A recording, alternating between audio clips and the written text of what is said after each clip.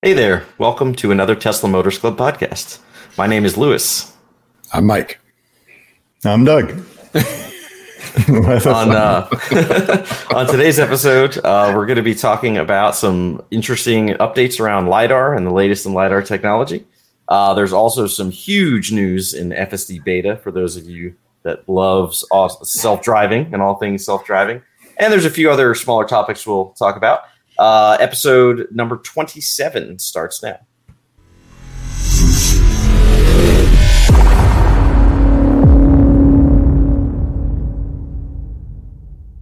Hey there, we're back. We are here. How is everyone? Doing well, thank you. I'm about 30 pounds heavier, but yeah. Did everyone have a good Thanksgiving, hopefully? We cheated. We went out to a restaurant. No cooking over here. Oh, man. Yeah, that sounds like See, what about leftovers, though, man? I feel like the best part of Thanksgiving is the leftovers. Not to get into a non-Tesla rant, but non-Tesla rant time, no. But it must be nice to not have to clean up and do all the cooking. I've done the cooking for the last 5 years, and it's nice to take a break. We went out to a favorite place, had steak Diane, all the trimmings. Nice. Worked for me. Well, I'm glad that worked out. I had dinner with some friends, which is what I normally do. But my brother sent me a message. And my brother tried to go to like a restaurant, and apparently they had overbooked. And He got there and he had to wait for a long time. They had booked for inside. Basically, he sends me this message. He's like, "How's your Thanksgiving?" It's like, they were supposed to put us inside, but they put us outside and it's freezing. It's freezing outside, eating in the cold. I'm like, that sounds terrible and hilarious. I'm sorry. Yeah, well, here in Southern California, you get to go outside and enjoy a little bit of weather, but it worked out for us. Cool. Yeah, that's great. Well, yeah, I mean, I agree with Doug. I'm also a few pounds heavier. I weighed myself today and went, oh boy. Ooh. We're finally finishing up all the leftovers. So, we'll get back into a normal routine. Hey, Jones one, I see you in the chat. Long time listener. That's right. Yeah. And yes, I apologize. We are operating on Elon time. I saw your comment, Hassan. But we'll jump into it. I mean, so interesting news around LiDAR. There seems to be some. There's a couple topics. I guess first we can tackle the big merger. So this happened earlier in the month, but now there's been a consolidation of LiDAR manufacturers. There's two big manufacturers. One's called Ouster, I believe, and one is called Velodyne. And I guess they quote unquote merged, but like they're keeping Velodyne the name since their New York Stock Exchange. Velodyne is the well-known company. Everyone's known about Velodyne. If you look at any of the project cars from over the years, you see those big spinning things. Those are all Velodyne units. And then they later came up with a puck that's sort of more of a hockey puck kind of style thing. But they're probably the leader in that kind of LiDAR, which I would argue is not the kind of LiDAR that will go to consumers because it's too many moving parts and expensive. And it's ugly. Who wants a giant thing sticking off the top of their car, right? Well, Doug keeps talking about wanting a new camera in the front of his car, so yeah. I don't think that's what he had in mind. Also, a spinning LiDAR on the front of your car kind of cuts off 180 degrees of usefulness. Yeah, details. Well, the kind of LiDAR that will be in cars should be a sort of a solid state thing that is just a nice sort of linear array. And that particular unit would only get maybe 130 degrees, but they should be cheap enough that you can put them everywhere you need them. And so that should be fine. Yeah. And I'm sure Velodyne has those already. They're making them. Those are some of the components that are ending up. If you look at what they have available, they were working on that kind of thing. And the other company, Ouster, that's a blender company. So I don't know. Yeah. Not Oyster. It's Ouster. So Ouster. I don't know. Okay. Anyway. If you look at what they were selling, it's basically the same kind of product detail. So this is sort of they're not really complementary companies in terms of, one had a particular technology and the other one had another, and that together they expand their product line. It's really, they're doing the same stuff, and well, guess what? Autonomy hasn't quite advanced as quickly as people thought. Both these companies went public a couple years ago, and had a nice spike with their share price based on that anticipation. And as the years have gone on, and we see that, well, it's not here yet, and we don't know when it will be here. It's not quite fusion energy, but it's still taking its time.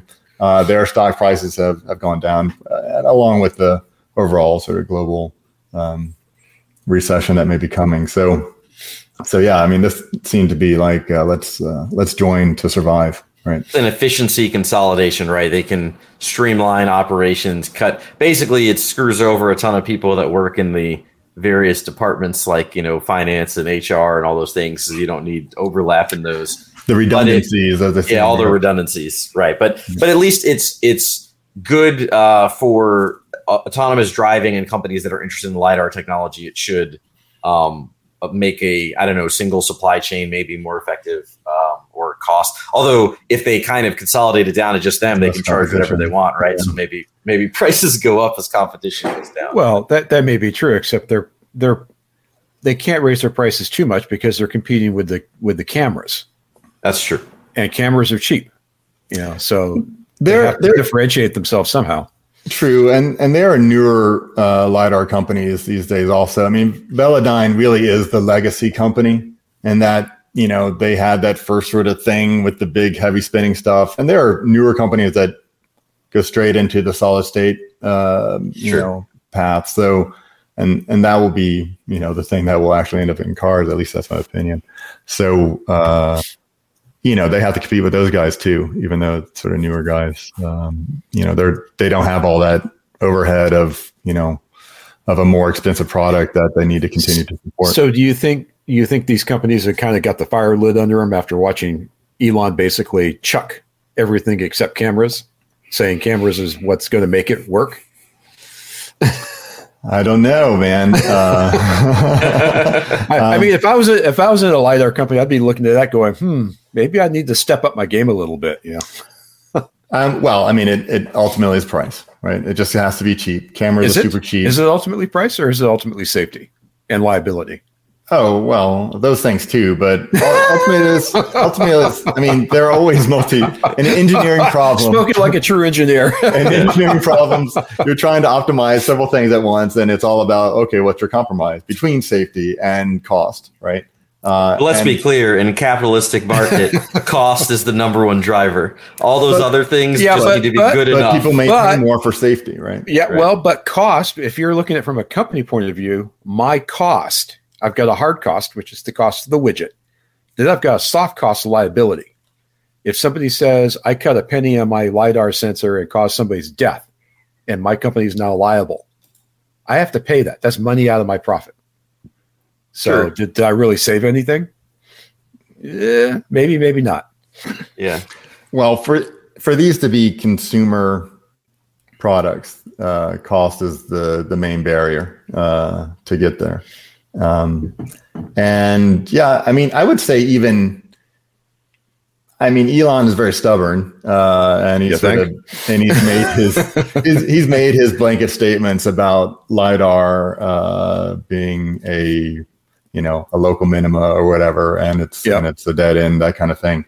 But I have to hope once it's cheap enough, and once they got their vision system down, then they can start adding back in these other type of sensors to give that added safety factor, especially if they're cheap, Right. Yeah. So R. Hassan asked, would LiDAR detectors be better at detecting road debris and stationary objects, even if they were 180 degrees forward facing? Yeah. So, I mean, it depends, obviously. And I like, Drive Electric USA even said that in his comment, right? I think it depends on who you ask.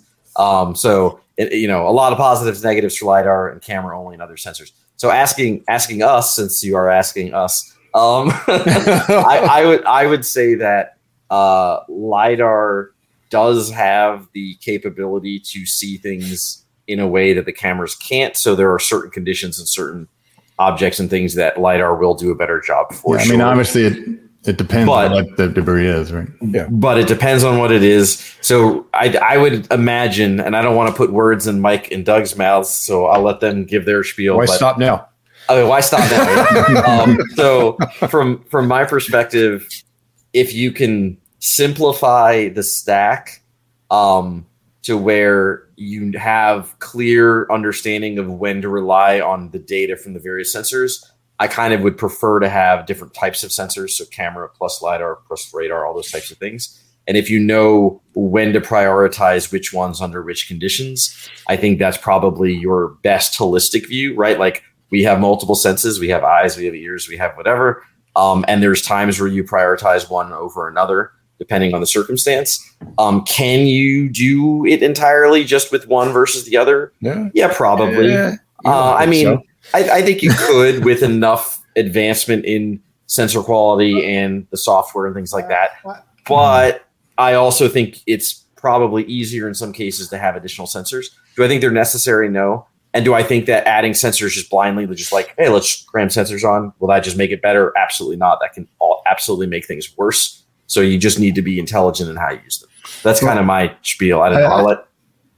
I would say to answer his question, right? He's saying, would it be better at detecting road debris?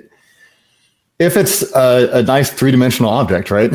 That's the thing that LiDAR will tell you is depth without, there's some processing, there's some calculation in there, but that's a very fast calculation. Doesn't need to do any sort of learning or interpretation of an image to see depth. So if you have some box, then yeah, sure, we'll see it better. You can't only have LiDAR though. LiDAR alone won't work. You need cameras to drive. Yep. I think a lot about like the early days, the DARPA Grand Challenge, and Sebastian Thurn and the Stanford team that won that competition, which was they had like a Volkswagen SUV that had those Velodyne LiDAR and cameras. And the Stanford team won, and their approach was to use the LiDAR to get a 3D representation of the road, and they had the camera overlay. And what they were able to do was use the LiDAR to label the camera image so that they could see, okay, what's the drivable road part? I mean, this was all dirt road, which was in the desert. But this was with minimal kind of like, I don't think this was even using any kind of machine learning type stuff. It was just sort of a direct algorithm. But it's like, okay, here's a certain contrast and color range. And LiDAR has said, this is the part of the road that we can drive on. And then the camera, which was a bit faster and gives us the image and we see sort of further down, that's what was controlling it. So those two were working together. And that was a great strategy that, allowed them to win the competition. Sure. And, I would like to see that going forward, that kind of thing, as opposed to, okay, all that signal is noise, as Elon and Andre Karpathy said. Isn't that really what Volvo is working towards? Kind of mixing up the sensors and getting multiple inputs? Well, I mean, you could argue that that's what Tesla used to do.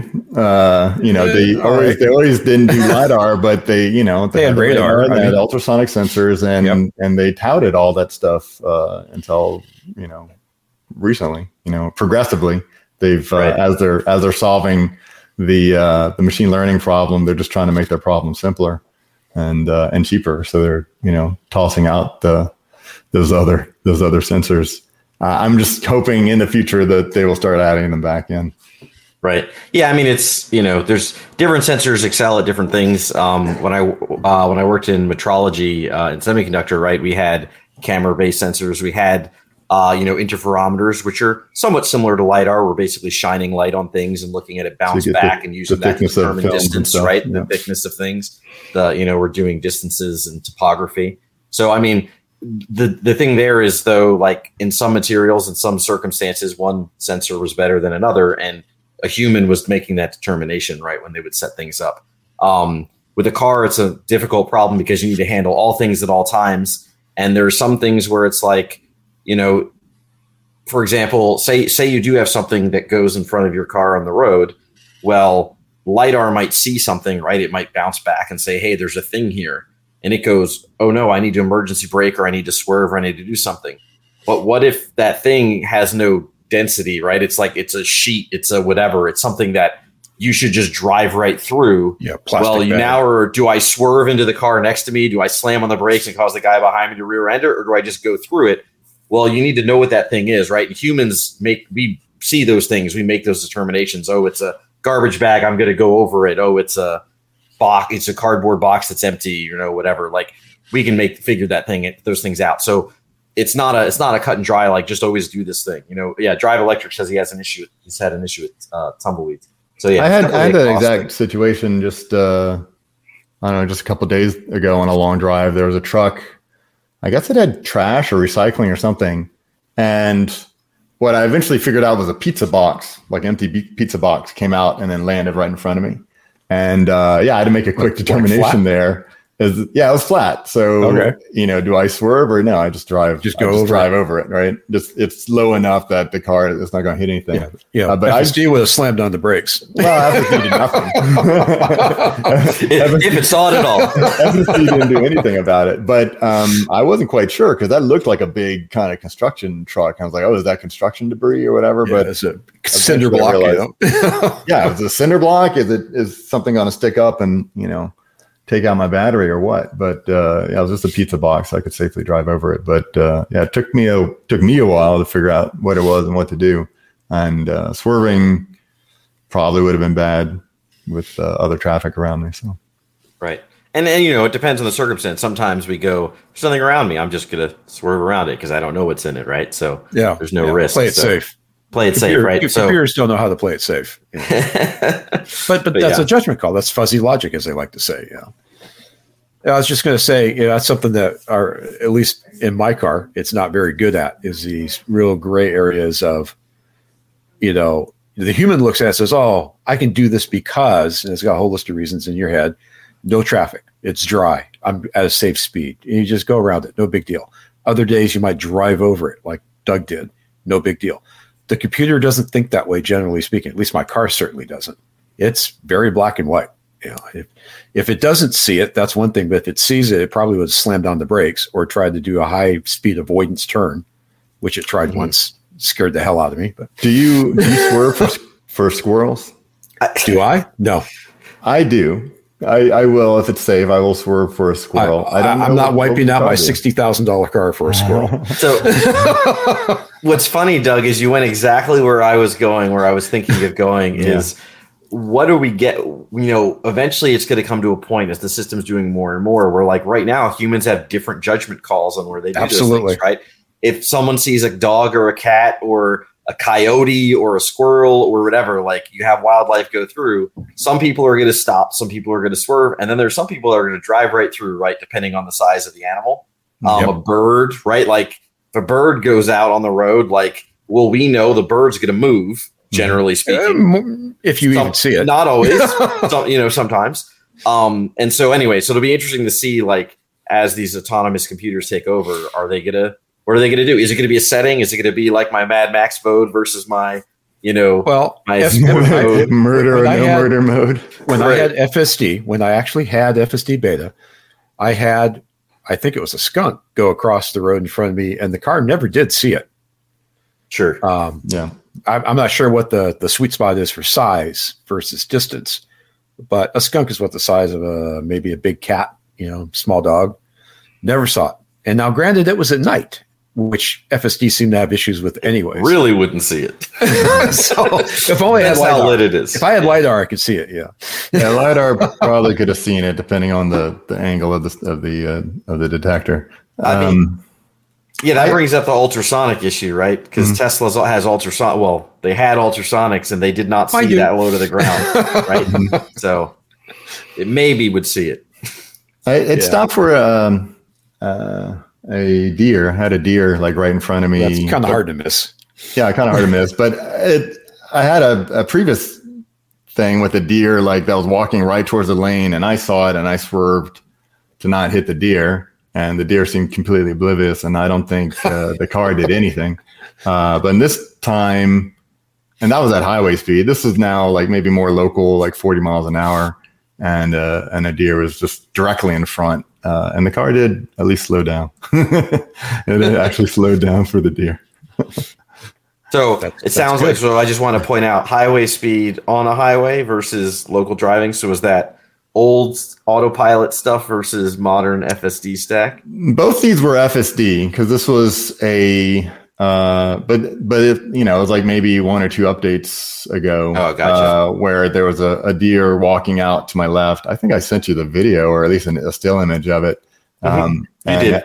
And it was a road that you drive 55 on. It was the kind of road that would give you autopilot but not navigate on autopilot. And so in that case, it would be FSD beta working, and it had the FSD visualization, but it didn't do anything. I don't know. Maybe because it was coming from the side, I just didn't even notice it. And it was dusk. It was kind of dark, so maybe just never saw it. Yeah, our Hanson's got the right idea. We just need to better educate deer on traffic safety. That's right. Have you ever seen the resources? There are places where they build those like animal land bridges, right? Oh yeah, where they do. We have one not too far from here, and it actually works. Like animals do effectively learn like this is an area that's safer to cross, and they don't cross the roadways as much. So I mean, that's not a. Or it could just be natural selection. Dumb deer, right? Yeah, it could be the ones that go over the land bridge live and procreate, and the rest of them die off. That's true. But either way, it's good. It's positive for us. So, so speaking on this LiDAR topic, right? Of LiDAR companies merging and all of that. There's a big announcement out of Volvo with their new cars. There was. So basically, the new, I guess, the EX90 and possibly other models as well. I know this model specifically. They said. They're going to start shipping LiDAR standard with their car. So I don't know. Have you looked at the Volvos at all? I know, Mike, you've been big into looking at different EVs. So I looked at Volvo, which at the time was their recharge line. Mm-hmm. Polestar is a Volvo in disguise. Sure. Okay. And what I'm seeing now is we looked at Polestar. We were very impressed with the build quality and how the car was put together and just the overall package. We didn't like the interior design for us. That was literally the only reason we didn't go with a Polestar. But now I'm seeing the Polestar technology start to trickle back to Volvo. In fact, I just saw an ad today on one of the new hybrids from Volvo saying Polestar engineering. So there's starting to get a little crossover back and forth. Gotcha. Yeah, Volvos for years have been known, at least when I was young, they were known safe, to be a safe conservative. Car, right? Yep. They were very safe. They were usually not the nicest looking, right? It wasn't the flashy car. People were going to be like, look how sexy the this Pulsar's car is. Not bad. Very boxy they used to be. Yeah, somewhat boxy, but they were known to be extremely safe. And as someone in the comments said, during this, LiDAR is really a safety feature. It's more about safety in an enhancement, right?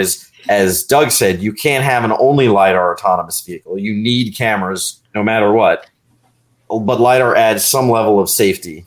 So it's interesting to see that Volvo being known for their safety concern of baking LiDAR into everything. So yeah, see, this is where I miss Saab.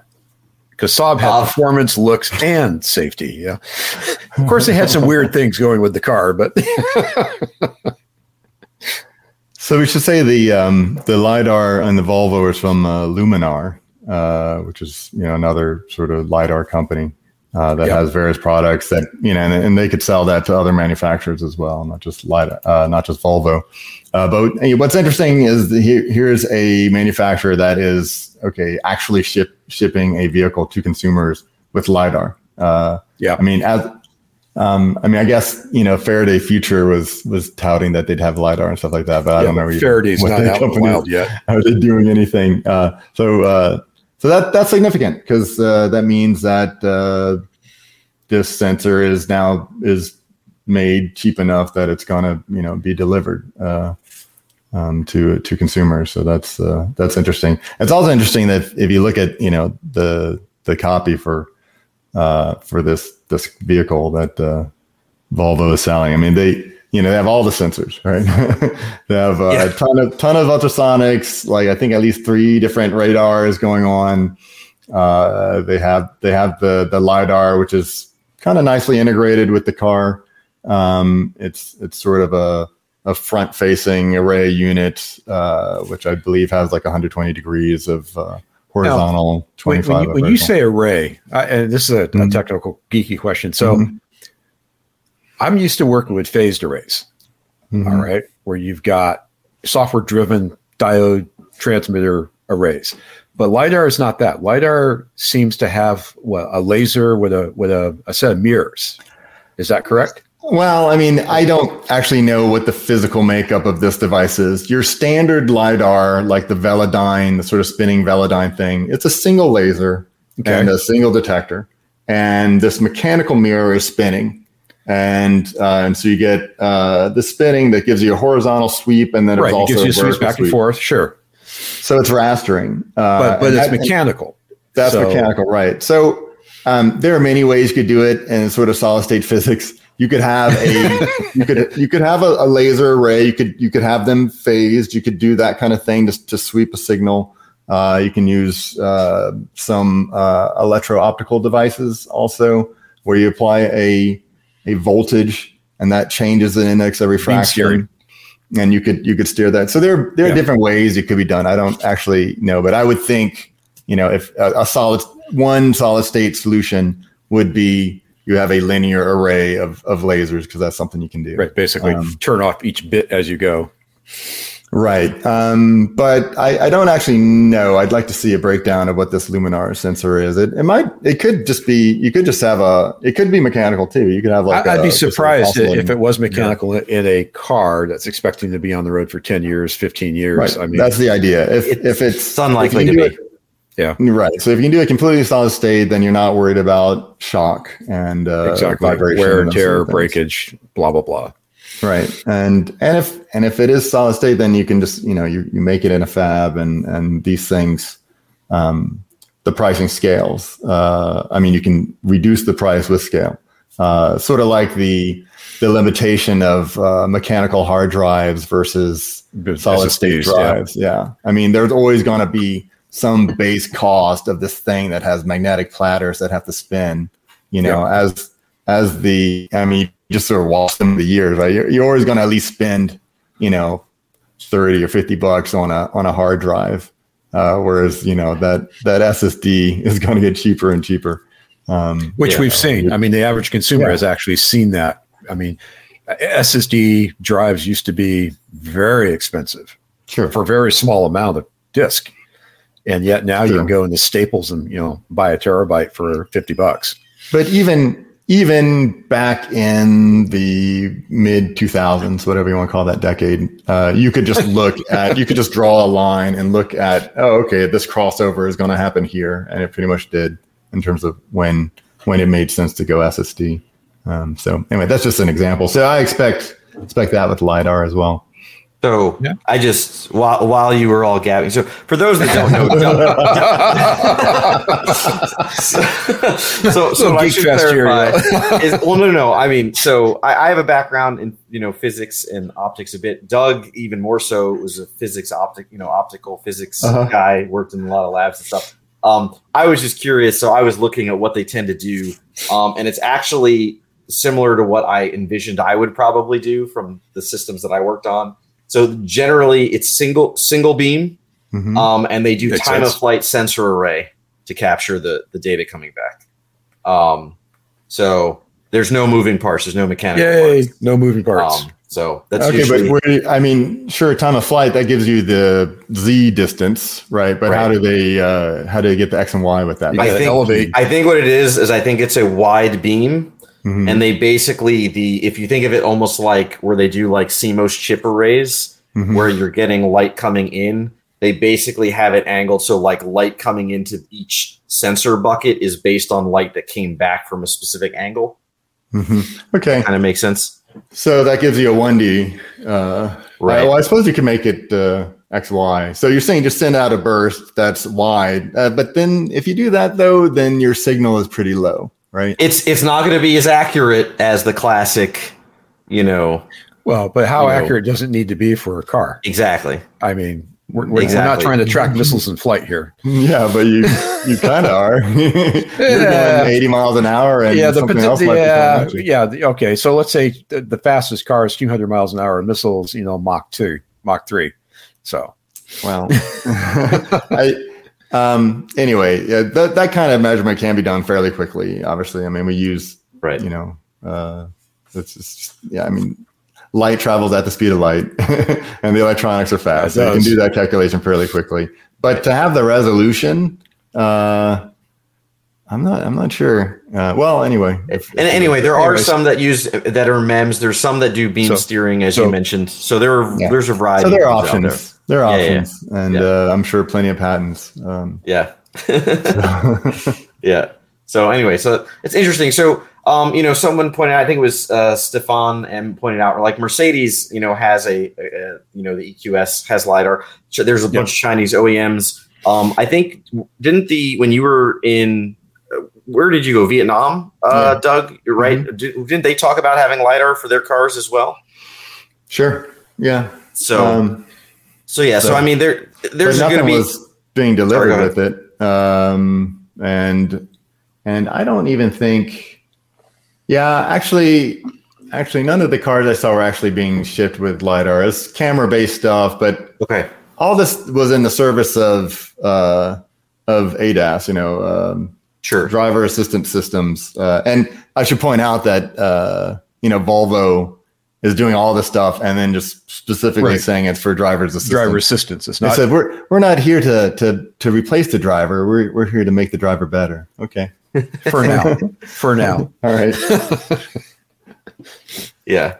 I mean, that is that's the incremental approach, right? You make it better, make it easier for the driver. You get a little bit safer, and they kind of phase them out eventually. Mm-hmm. But I think Volvo's in the realistic camp of 50 years from now, maybe you don't need a driver. They're not going, or that they'll buy the tech from someone else. They're not trying to develop their own fully autonomous driving software system.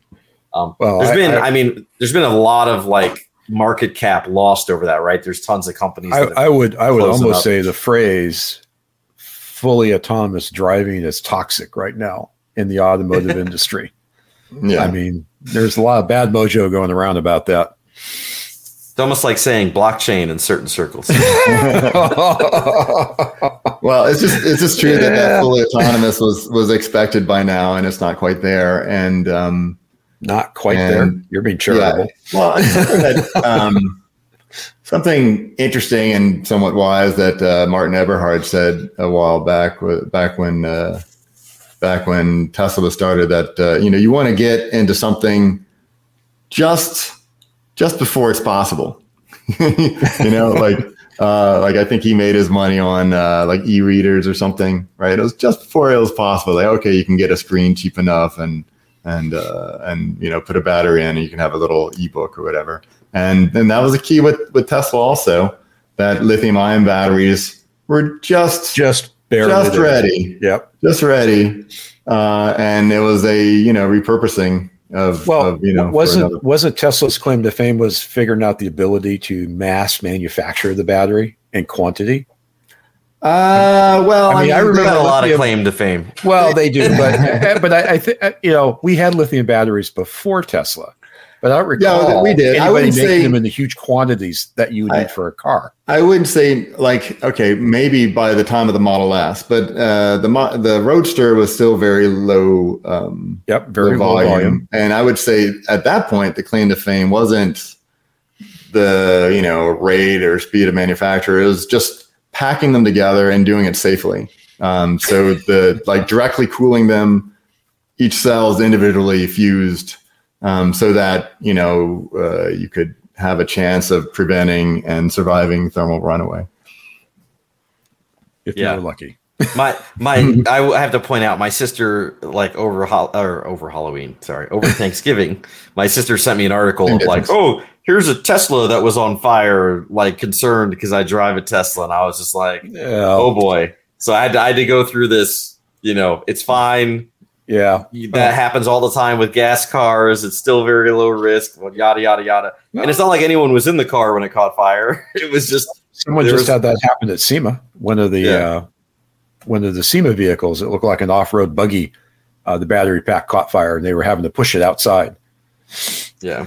We had a lot of those for some years, like around, 2010 or something around there. And they had all these people, trying to do their project EVs. And typically it was because of cheap Chinese cells and bad battery management. So we should point out that it is not because they are Chinese cells that is the problem, is because they are cheap cells. Well, cheap materials. I would say, but at the time, yes, China was putting out cells that the variation was high and the quality of the cells was not good. It's funny you mentioned that, because I remember at the time, if you wanted to do a do-it-yourself project, you had to meter every single cell and kind of figure out which ones you could package together without going too far off one end or the other.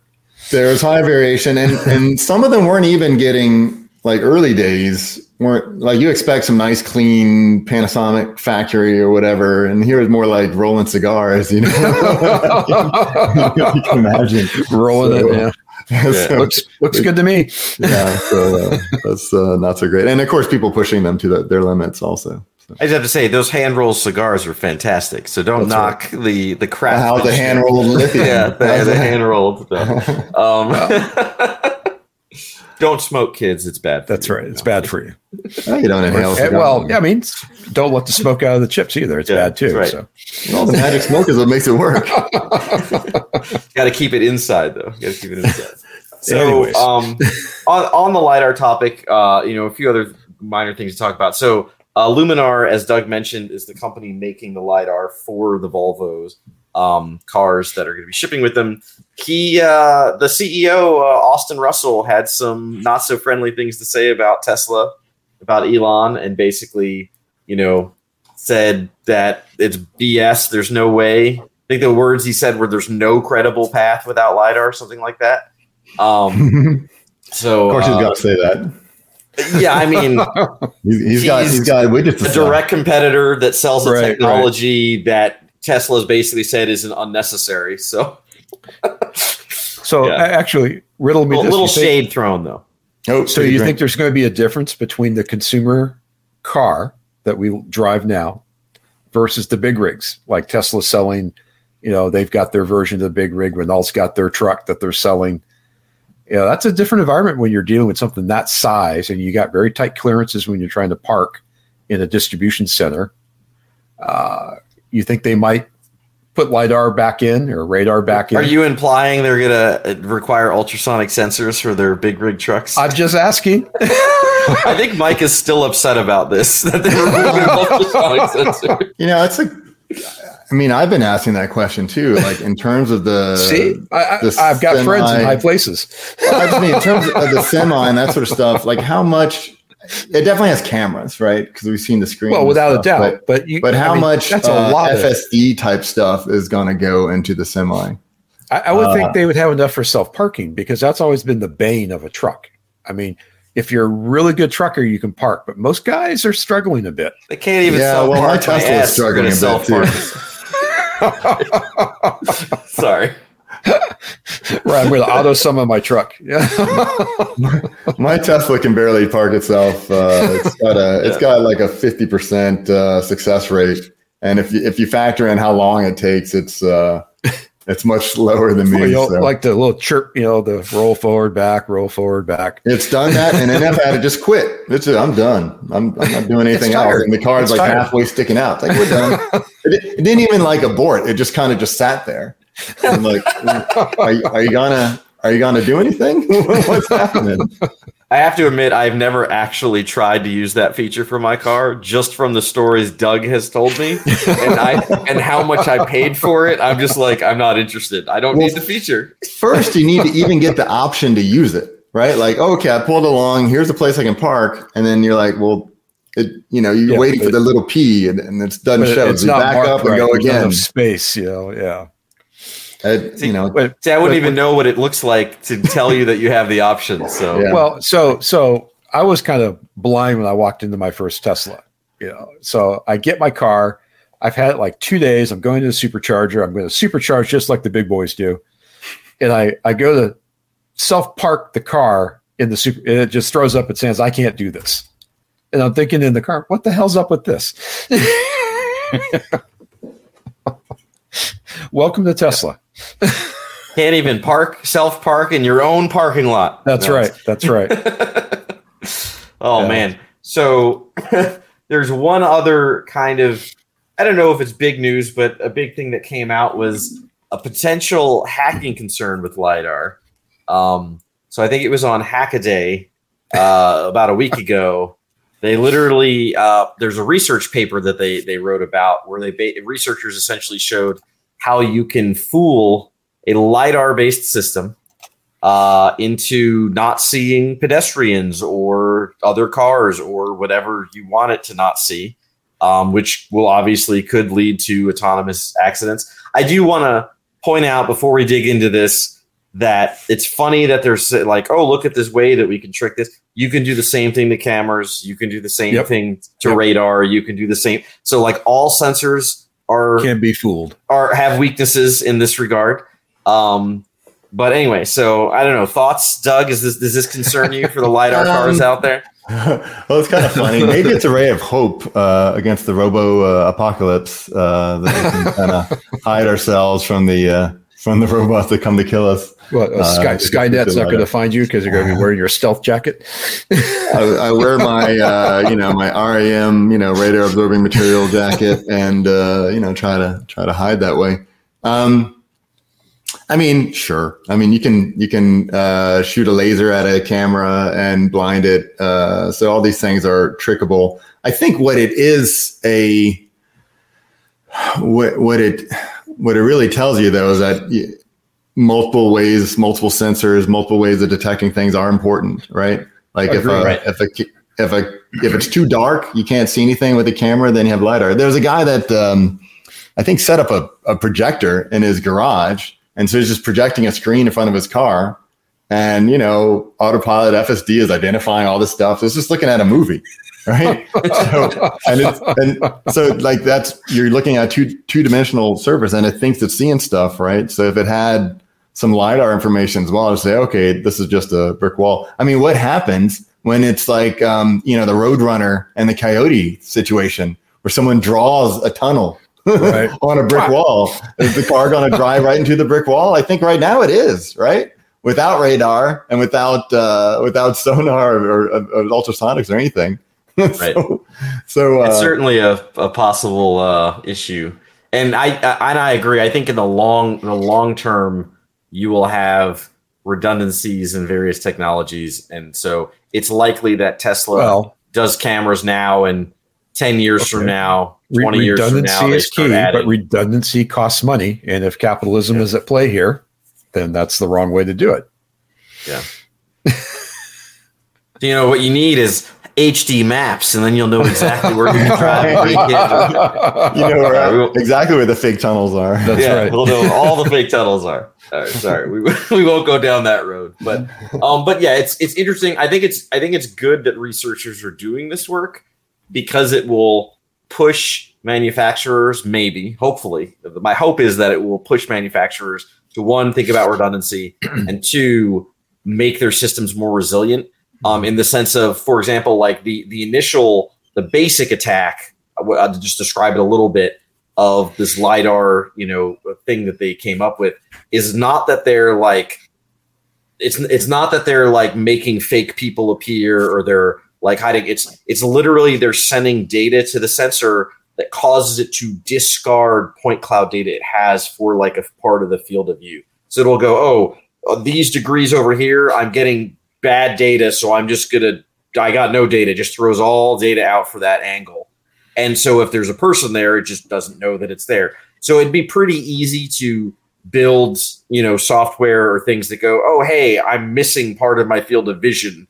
If I'm going to be driving into that area, I should maybe slow down or tell the driver they have to take over, something you would hope. But Ray is saying the cameras can see solid walls.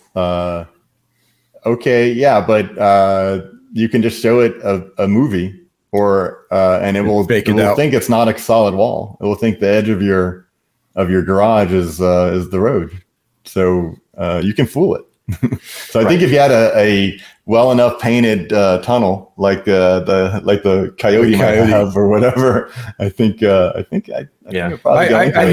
hear a weekend project coming up here. Yeah, kind of mock this up and see what happens. Someone's got to do this. I'm gonna paint my garage door. My wife won't divorce me, I swear. Yeah, that would be funny. I mean, although realistically with cameras, and this kind of goes to where Tesla maybe needs more redundancy, is if you had stereoscopic vision, that would improve the quality of you mapping and identifying objects and being able to tell that something looks fake, right? The problem right now is you have a single camera looking, so it can't tell 2D from 3D, and it's guessing based on its all 2D. Map. That's all it does get 3D information by the change of the image. So it's not. It's more of a motion parallax as far as aspect stereoscopic image. That makes sense. Are you saying when aspect changes, that's where it picks up the 3D from? Exactly. Yeah.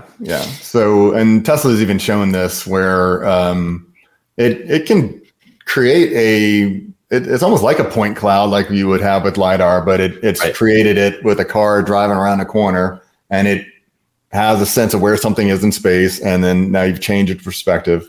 And that's essentially what stereoscopic vision is, but it's just a temporal difference instead of a spatial difference. Right. Yeah, I mean, so George Holtz from Comma AI, he did a rant on how Tesla basically says LiDAR is useless and then essentially recreated LiDAR with their cameras. Yeah, exactly. Yeah, you know what I mean. And I agree. It's not really the same thing as LiDAR, but essentially, yes, they're still building a point cloud, and they're still essentially, 3D mapping an environment. Yeah, I mean, the difference is LiDAR works in the dark. Correct. With that, yeah. Well, and that's crucial because my FSD did not work good in the dark. I mean, it was always flipping on the high beams, even when I turned them off. It was a constant battle. Right. Yeah, so we'll see. Things will continue to improve. Technology will continue to advance, and we'll hopefully we get there. But on the news of FSD, speaking of all this autonomous driving, we have officially the announcement. We have a wide release of FSD beta. I wish I had like streamers or something. I could be ringing a bell. So Elon had promised this towards the beginning of this year that by the end of the year they would have a wide release of FSD beta. I was dumbfounded for it to happen more than a month away from the end of the year, because Elon time, right? Normally it means we might do it the 24th hour of the last day of the last month. Said, right, but no, it's out. It's out today. So if you do not have FSD beta and you are interested, you have a few options. There's a caveat.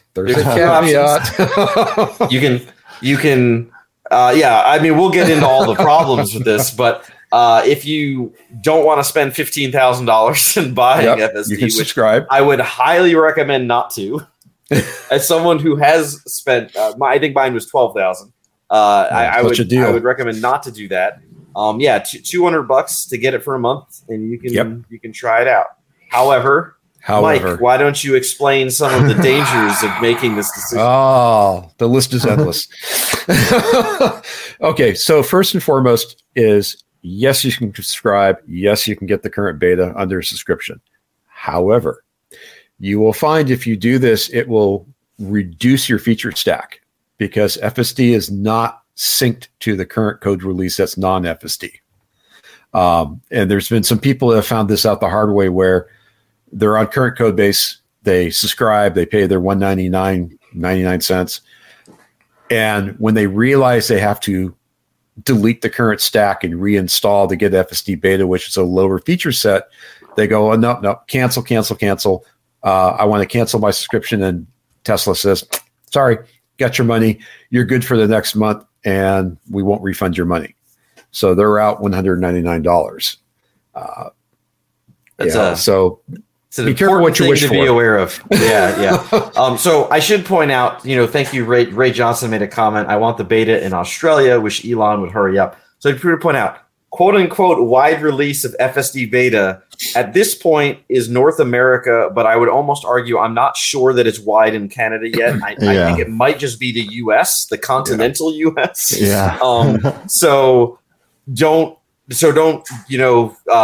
flame me online when you go to try to get it and you don't have it. So at least in the US. So Canada, Alan Taylor is saying Canada is included. So excellent. I'm glad to hear that. There you go. Good job, Canada. Unfortunately, you did not win your game today, but we won't get into that. So I'm sorry about the World Cup. But so Canada and the US does have access to FSD beta live. So as Mike said, the software version. So we got to be clear. FSD beta currently is always several major versions behind. Yep. Basically, the latest and greatest branch out there is 2022.44, I believe, but most people have 2022.40 something, and FSD beta is currently on 2022.36. So if you're newer than 36, you can sign up for FSD beta, and they will give you the beta, and then they will essentially downgrade your software if you accept, and you will go from .40 or .44 back to 36. And be prepared, because it's about a 45-minute process on a good day. It takes a long time for the beta to install, and please don't freak out. You'll hear your car making all kinds of thunks and ka-chunks, and things turn on and things turn off. It's normal. It really is. It's a complete reload. So just let it run, go inside, get a beer or two, come back out in an hour. Indeed. By the same token, and don't drive your car after those beers. Yeah. Well, you got self-driving now. No. Do not listen to Mike. Do not listen to Mike. Please don't. If you get the beta and you decide it's not for you, the process of getting out of the beta is actually pretty straightforward. You need to send an email to Tesla. They will send back something and verify that you really are who you say you are and you want to get out, and they want the VIN number of your car. Process takes about 4 days. At least that's what it took for me. But I think there's an even faster and easier way to get out of the beta. Have they? Because that's what I had to do. And that was just 3 weeks ago. You just have to violate. Well, now, okay. You can give your little sob story in a minute. Anyway, for the normal people who just want to get out, you give them the VIN code. They will remove you from the beta. About 1 to 3 days after that, they'll push new code out to you. And your car will pop up and say, hey, it's time for an update. And what they will do is they will remove the software that has the beta. They'll put you back on the current code release, whatever the base code is. And I think that you can usually do it through the app as well. I would assume you still can. You can opt out. No, I had to opt out with email. Interesting. You can't even do it on the screen where you. No. I had to send them an email. And so it wasn't hard. I mean, it took them a day to write back and say, please give us your VIN number and verify who you are. It wasn't bad. Yeah. So, Tom Greiner asks, what new features are in build greater than 36? So the FSD peeps are missing out. The only big one that I'm aware of is the driver door unlock mode thing. You get better charging. Or can auto open the door right for you. You get better charging, which I actually saw a marked improvement on the last release, which came out I got it 4 days ago. And I've seen much better charging at the different superchargers I've gone to now. They've matched the preconditioning to the charger that you selected in nav. Okay, which is kind of nice. There's a number of bug fixes. There's minor tweaks here and there. I'll say, Apple Music is, for those that don't know, Apple Music is coming to Tesla. It's not there yet. It's not there yet, but that is going to be in 40.50, I think. So I'll be very happy to get away from Spotify. So depending on when FSD version 11 goes wide, I see a few folks asking in the chat, when does that happen? We don't know. Again, I would love it to be this year. For those that don't know, FSD 11 is the full integrated stack. So you get the new FSD on the highway as well. Right now, when you drive with Navigate on autopilot, it's the old stack. So anyway, when Apple Music comes out, if we don't upgrade right away with FSD, you might not get that for a little bit. But most of I don't miss the features. So personally, because I don't have I've had beta. Once you have beta for a while, you don't know what you don't have. So you just kind of whatever. Yeah. I will point out, I do like that this FSD beta, which just went wide, I think we all got into it in the last week or 2 weeks, something like that. The energy graph is back in this one. The only way I know to get to it is to use the voice command where you just voice command. I don't know where it is in the app itself. I didn't look. I just hit the button and said energy graph and it popped up. I used the button. It's great. Okay. Actually, I really like it on my long trips because it lets me know when I'm, not paying attention. And it's been very accurate. That's good that at least is in the FSD beta line as well. Just as a record, I'm on 2022.40.4.1. And that update, that .1 update came 3 days ago. So it's possible we may get FSD beta V11 soon because FSD beta is 0.5. So it's 2022.40.5 as FSD beta 11. But they can also skip it. So they can skip over 0.5 and do normal people without FSD beta, and the FSD beta people don't get upgraded for a while. So we'll see. There's one more feature. There's one more feature that you don't get in beta. And Doug's going to love this. And that's because the sexy buttons don't work right in the beta. Oh no! Oh no! Your sexy buttons. I mean, I've never used it, but and they're not a sponsor. So, but your sexy button stopped working, or no. So I'm on their beta, and they've got some very cool features that only work with the current code base. That's non-beta. Like you can actually pre-charge. Did they change some? They actually have a compatibility switch, whether you're in beta or not, because of the code level. Something changed behind the scenes, and they. Joey's asking what about CCS. Yes, if you use the sexy buttons beta, it will precondition for CCS1. But what about for just the new software? Does Tesla do it if you say that you're going to charge? Okay. No, it does not. I tried.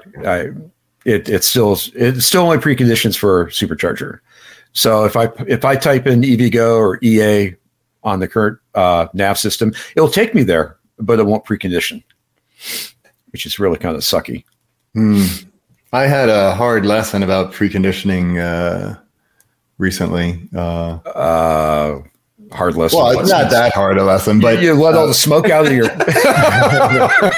I had to drive up to upstate New York, and I was coming back the next morning. So I was driving up that night, and there's a supercharger right there. I was like, well, it's late, and the supercharger's at a Trader Joe's, So I'm like, well, I'll go up in the morning.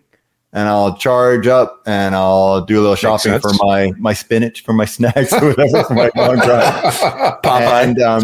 And what I really should have done was gone ahead and charged that the night before. And then that morning drove to a further away supercharger. Because what happened was, it's morning, it's upstate New York, the car is cold soaked all night. And now I'm going to a supercharger that's, a quarter mile away. And what should have been like a 20-minute charge ended up being like a 50-minute charge, I think, because the battery was cold. Wasn't enough time to precondition. And it was Thanksgiving morning, and Trader Joe's wasn't open anyway. So, I was just sort of stuck there for an hour. And when I really should have just, should have had. You're right. You're right. If you don't precondition, you can take a real hit on your charging times. It's pretty eye-opening. Yeah. So the lesson here also could have been, Doug, that you can precondition your car before you leave wherever you're leaving from. So you could have set it to say, hey, I want to charge, and preconditioned while you were sleeping, and then been ready to go when you go there. Yeah, I just wasn't expecting any of that. Yeah, sure. So, Alan Taylor had an interesting comment about the new energy graph and a prediction about it includes like wind resistance. If you got high winds. Al, you're absolutely right. It does. And even better than that is I drove it up to one of our local ski resorts, and it was within 1% of expected burn all the way up the hill. So it accurately calculated the battery usage going up 5,000 feet on the mountain. Very impressive, including the temperature drop, by the way. So. Oh yeah, that new charger is a lifesaver. Absolutely a lifesaver. What are we commenting on? So Alan has he's thanking me for pointing out a new charger that went into Blue Jay. There's a supercharger in Lake Arrowhead, but it's only 8 stalls. It's always really busy. Sometimes it's broken. Blue Jay is a little town that's maybe 10 minutes outside of Lake Arrowhead proper, and they put in a 50 kilowatt CCS in Chatamo, and it's like the only one they have in that whole place that's not supercharger.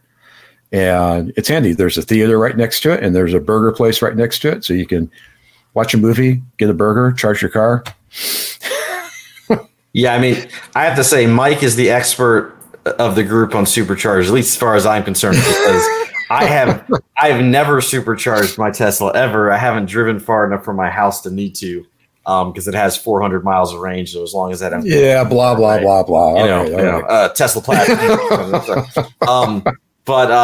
Yeah, I mean, it's he has a wealth of information that he puts out about the superchargers, which I find useful for when I do make some road trips. It'll definitely help me out.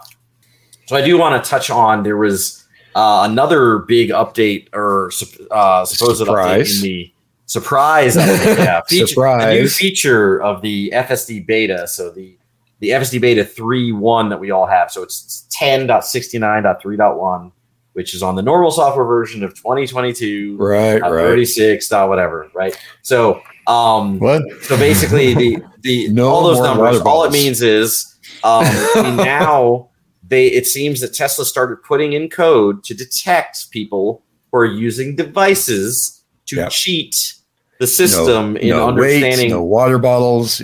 So they're starting to detect that you're using your weights. They're starting to detect that you're using your water bottles, your things, to try to cheat the system that tries to get you to grab the wheel. The safety. We'll say the safety almost an interlock, but not really feature. So if they catch you using one, they will give you a strike, and then you can get kicked out. How do you think they're doing it?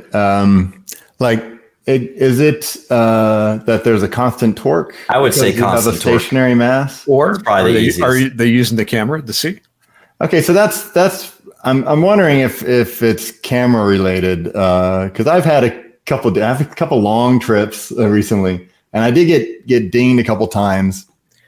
And so speaking of being kicked out of the beta, I don't know. I was trying to keep him out of trouble. I don't want to go through all of that, but yeah, I mean that's yeah. But what I noticed was that I think I was on a phone call, and I kind of use my hands when I talk, even though nobody's watching. The thing only wants you to touch the wheel every now and then. And what I had found, that I felt like the car is giving you less frequent, bugging you less frequently with the beta. And I think because it can tell you're looking forward. I'll agree with that. So it's not bugging you as often. But fantastic comment. Fantastic comment. So it's not bugging you as often. But anyway, so I'm on a call, and I'm kind of talking with my hands, and there wasn't even a warning. It was just like, autopilot disabled for the rest of the ride. And it's like, really? So that seemed a bit harsh. But I seem to think it's the cameras. And yeah, I've had a lot of long drives recently, and I tripped number 5 apparently. I was hoping that it was within the last month, because within the app, I only had one. But it's kind of, on a long trip, it's kind of easy to get a ding, because you're sitting there with your hand on the steering wheel. And and I don't know, sometimes it alerts even though your hand's on the steering wheel, and if you're just at hour 15 or whatever, you're just looking at the road, you might miss their complaining. I'm looking at the road, not the cars complaining. But right. Anyway, I think it must be the camera. So I did try just as an experiment, like, okay, what happens if I block the camera? And it won't let you even engage right. autopilot. Yeah, they really? disabled that a few months ago. You can't use FSD beta at all if you block the camera. So yeah, I mean, I'm sure the camera is certainly a factor, and there's different ways they could do it. But just be aware, folks, if you try to defeat the system and they detect you, they will kick you out potentially. And it's kind of sad to say it's a wide release, but it's still a beta, so they can still revoke your access. So keep that in mind as well. If you pay the $200 or the $15,000 and you get into the beta and then you violate their thing too many times, I think it's 5 strikes, then boom, you're kicked out.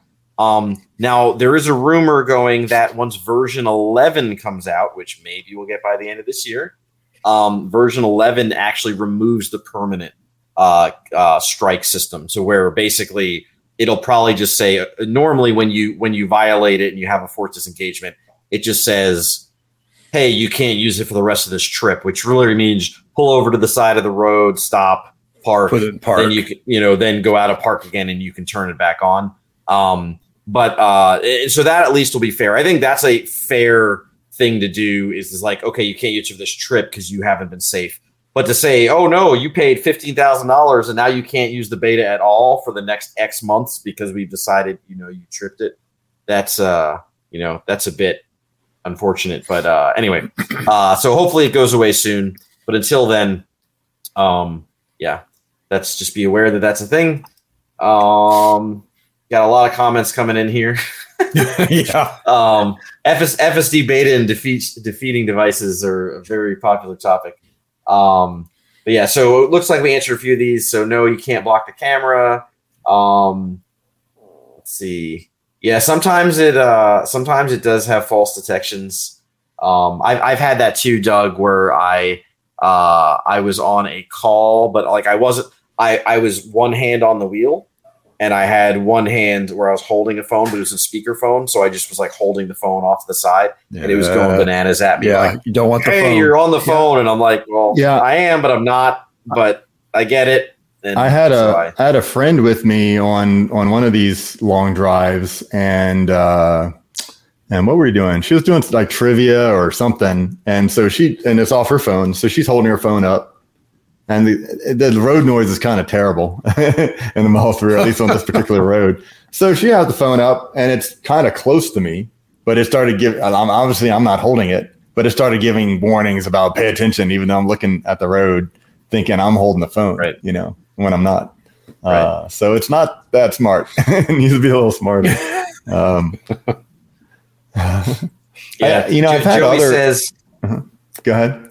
Oh, I was just saying, Joey says, he said, I keep yanking it out of autopilot, trying to acknowledge the system. I just turned autopilot off and gave up. It was making me drive dangerously. Yeah, it can be very tricky, especially at first when you're new to the system. I know I ran into that where I had a forced disengagement because I didn't understand what it wanted me to do. I'm like, I'm paying attention. I'm holding the wheel. What's the problem? But sometimes you feel like you really have to torque it, and you torque it so much it disengages, and then you look like a jackass swerving on the road. And sometimes it's asking for more input. Like I'm holding the wheel, and then it's blinking. Okay, so I kind of move the wheel a little bit, and it fights you. Really, it's like, okay, how much do you want? And sometimes even rolling the volume roller, little adjustment wheels don't do it. Sometimes it doesn't do it. I don't know. I just have to disengage it and then re-engage it, which is kind of nuts. Yeah. I've also had some issues where the FSD will just slow down in the middle of the road because I guess it wanted to take an exit and it missed the exit. Okay, you missed the exit. All right. But it's still slowing down. I'm like, okay, but you got to keep going now. And so I'm having to step on the accelerator to keep it going. And I'm like waiting for the nav to update to give a new route. And somehow they're just both lagged and they're not quite communicating with each other. And I've gotten dinged for like messing with the nav. Right. I mean, I can still see the road. I can still see the road, but maybe because my head is turned and it will give me a forced disengagement for that, for not paying attention to the road. Yeah. Even though I am. But yeah, I'm messing with its errors, right? I'm trying to overcome its problems. It's certainly one of the challenges of FSD, besides the FSD part, is the attention of the occupant part, right? Of it trying to be clear that you're paying attention or not. It's hard to figure that out. They can only put so many cycles towards that because they need most of the resources towards how well it drives. So I'm sure it'll be a system that evolves over time and hopefully gets better. But there's some things to be, wanting at the moment. Yeah, so that's pretty much it for all the new FSD news. We'll certainly have some more takes on it at the coming weeks as we get to play with the newer version more. I haven't gotten to use it much since it just recently came out. But yeah, so we'll definitely give some more takes there. Hopefully V11 soon. That will be fantastic. Maybe next month. The last thing I wanted to point out, to not get too deep into I'm trying to stay away from Twitter because I don't like the topic of Twitter. I already stay away from Twitter. I'm not a social media person, but the topic of Twitter is that, basically some news came out that Gwen Shotwell is basically kind of more directly overseeing the Starship project at SpaceX.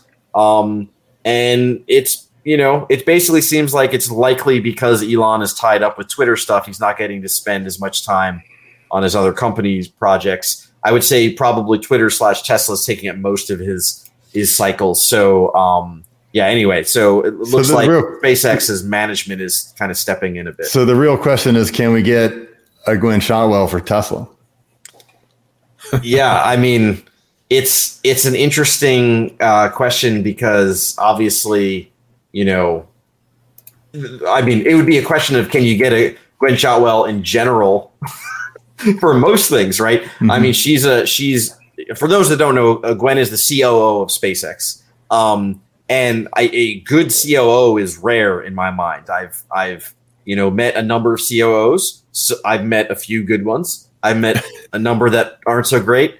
And it's one of those roles that it's kind of like, depending on the CEO, you can have different types of COOs.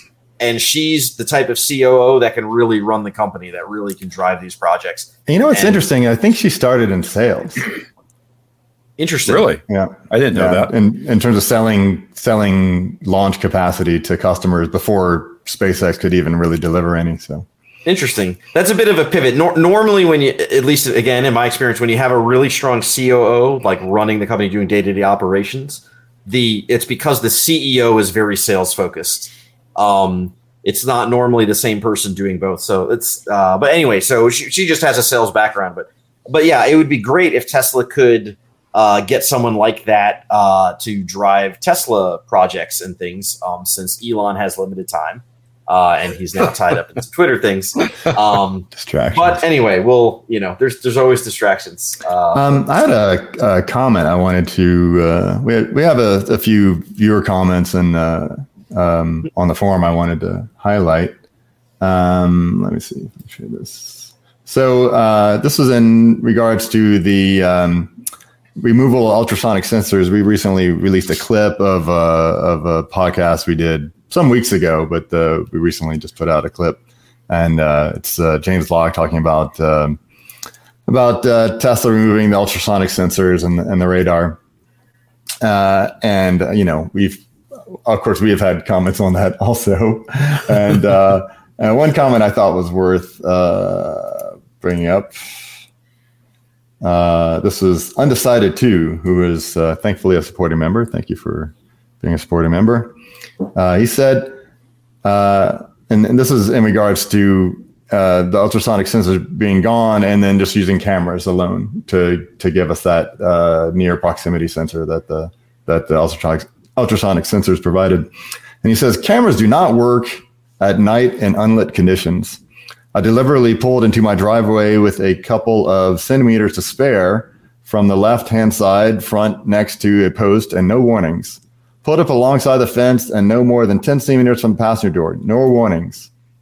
The cameras are useless during nighttime when there's no external light sources. Yeah, that's true. Agree. Uh-huh. Right there with you.